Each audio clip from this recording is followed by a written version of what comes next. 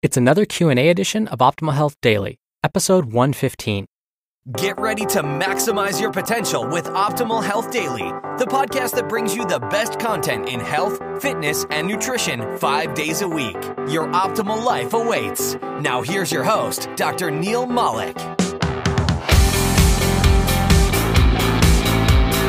Hey, and welcome to another Friday edition of Optimal Health Daily, where I answer your health questions related to fitness, diet, nutrition, stress management, anything along those lines.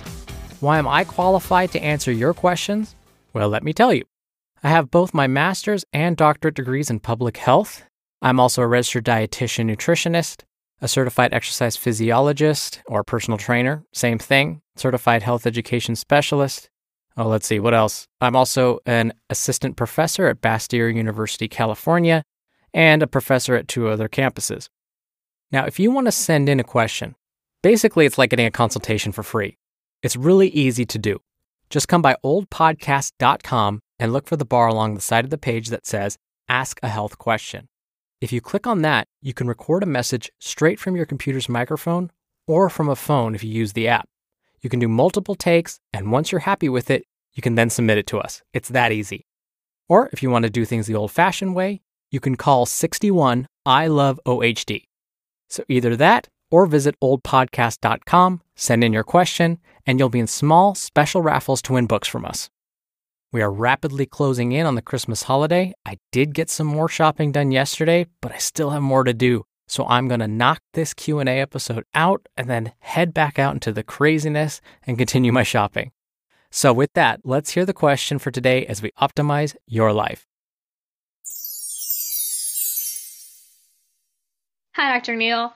Recently, I've seen recipes call for kosher salt or pink Himalayan salt.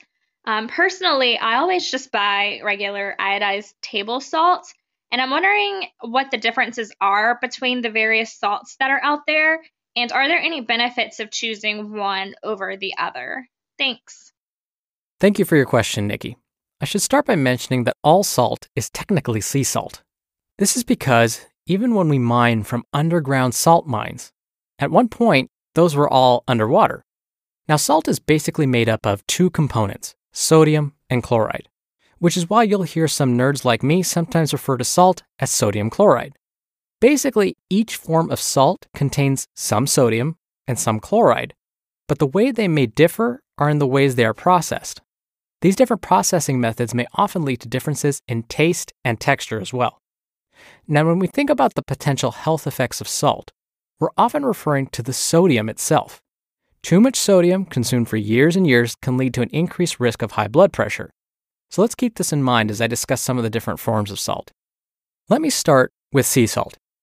Sea salt is made by simply evaporating seawater or other forms of salty water. Usually, there's some processing involved here as well, but it's often minimal.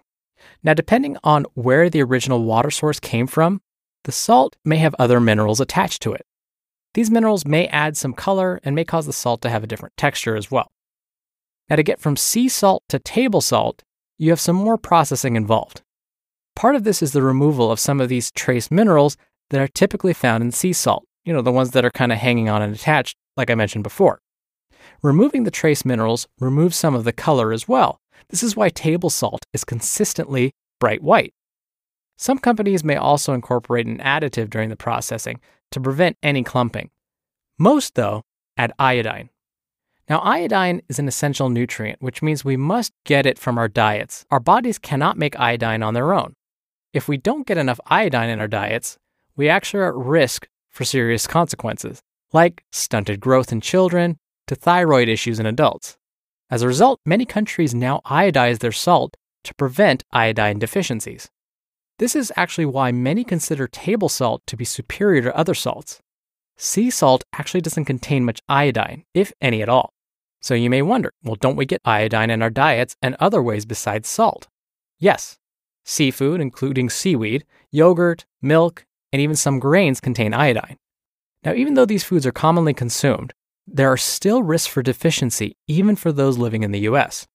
This can be partly explained by the fact that some foods can actually interfere with our body's ability to metabolize iodine.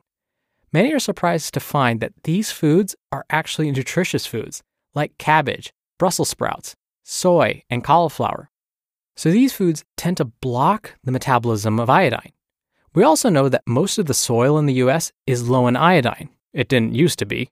And the salt used in processed foods, basically foods you'd find in a box at the grocery store, are often stripped of iodine. So we may not be getting as much iodine in our diets as we believe. I also want to mention that having trace minerals in your salts may not always be a good thing. It sounds like a good thing on the surface, but if we really think about it, what if one of those trace minerals is lead? Lead is a toxin for the body. Or what about arsenic, a known poison? Or in the case of Himalayan salt, plutonium. Yes, there's actually plutonium in Himalayan salt. So, in some cases, removing these impurities can be beneficial. Now let's go back to this idea of sodium again. With regards to actual sodium content between these forms, because again, sodium is the thing we really look at when we think about increased risk for high blood pressure. It turns out that no matter which type of salt we're discussing, they're basically the same. Some forms like kosher salt and sea salt may have a little bit less actual sodium, but not enough to lead to significant health effects, either positive or negative. Ditto for Himalayan salt. However, if a recipe does call for kosher salt, for example, you'll want to use that. This is because if you substitute, let's say, table salt instead, you'll end up with a saltier tasting dish. This is because kosher salt crystals tend to be much larger, so when you end up using table salt instead, you'll end up with a lot more than you need. Regardless of the type of salt you prefer to use, current recommendations by most health agencies state that adults should get no more than 2,300 milligrams of sodium per day. Let's put this in real terms, this is a little less than a teaspoon. Yes, even with the pushback from those studies about salt not being associated with increased disease risk, we are still finding that many of those studies were quite flawed. So it couldn't hurt to just continue to be on the safe side and keep your salt, or really your sodium intake, to a moderate level. I'll actually end this with a quote from one of the smartest individuals in the world, Marilyn Vos Savant. In case you weren't aware, she's actually in the Guinness Book of World Records for having one of the highest IQs known to humans.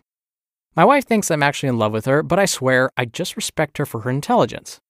Anywho, she weighed in on this very topic when a reader of her column asked which is healthier, sea salt or table salt.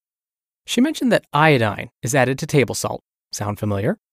And because of its impact on reducing iodine deficiencies worldwide, and I quote, table salt is healthier, end quote.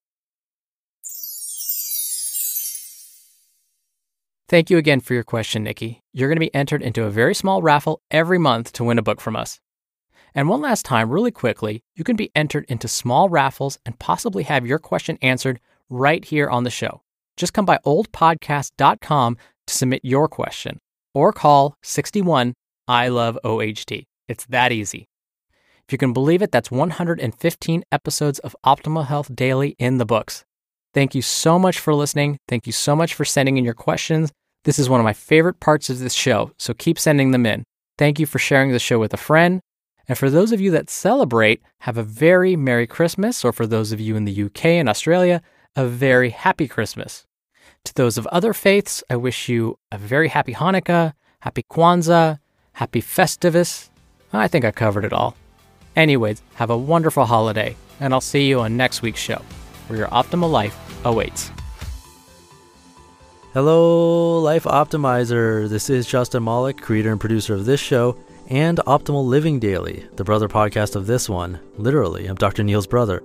If you like the format of this show, you'll love Optimal Living Daily too, where I also read to you from blogs, but cover other topics like personal development, finance, and minimalism from bloggers like Derek Sivers, The Minimalists, Zen Habits, and many more. So for more amazing content read to you for free, come subscribe to Optimal Living Daily too, and together we'll optimize your life. You've been listening to Optimal Health Daily. Be sure to hit the subscribe button to stay up to date on each new episode, and head to oldpodcast.com. That's oldpodcast.com for a free gift, as well as more actionable tips and resources to help you maximize your potential. Thanks for joining us, and remember, your optimal life awaits.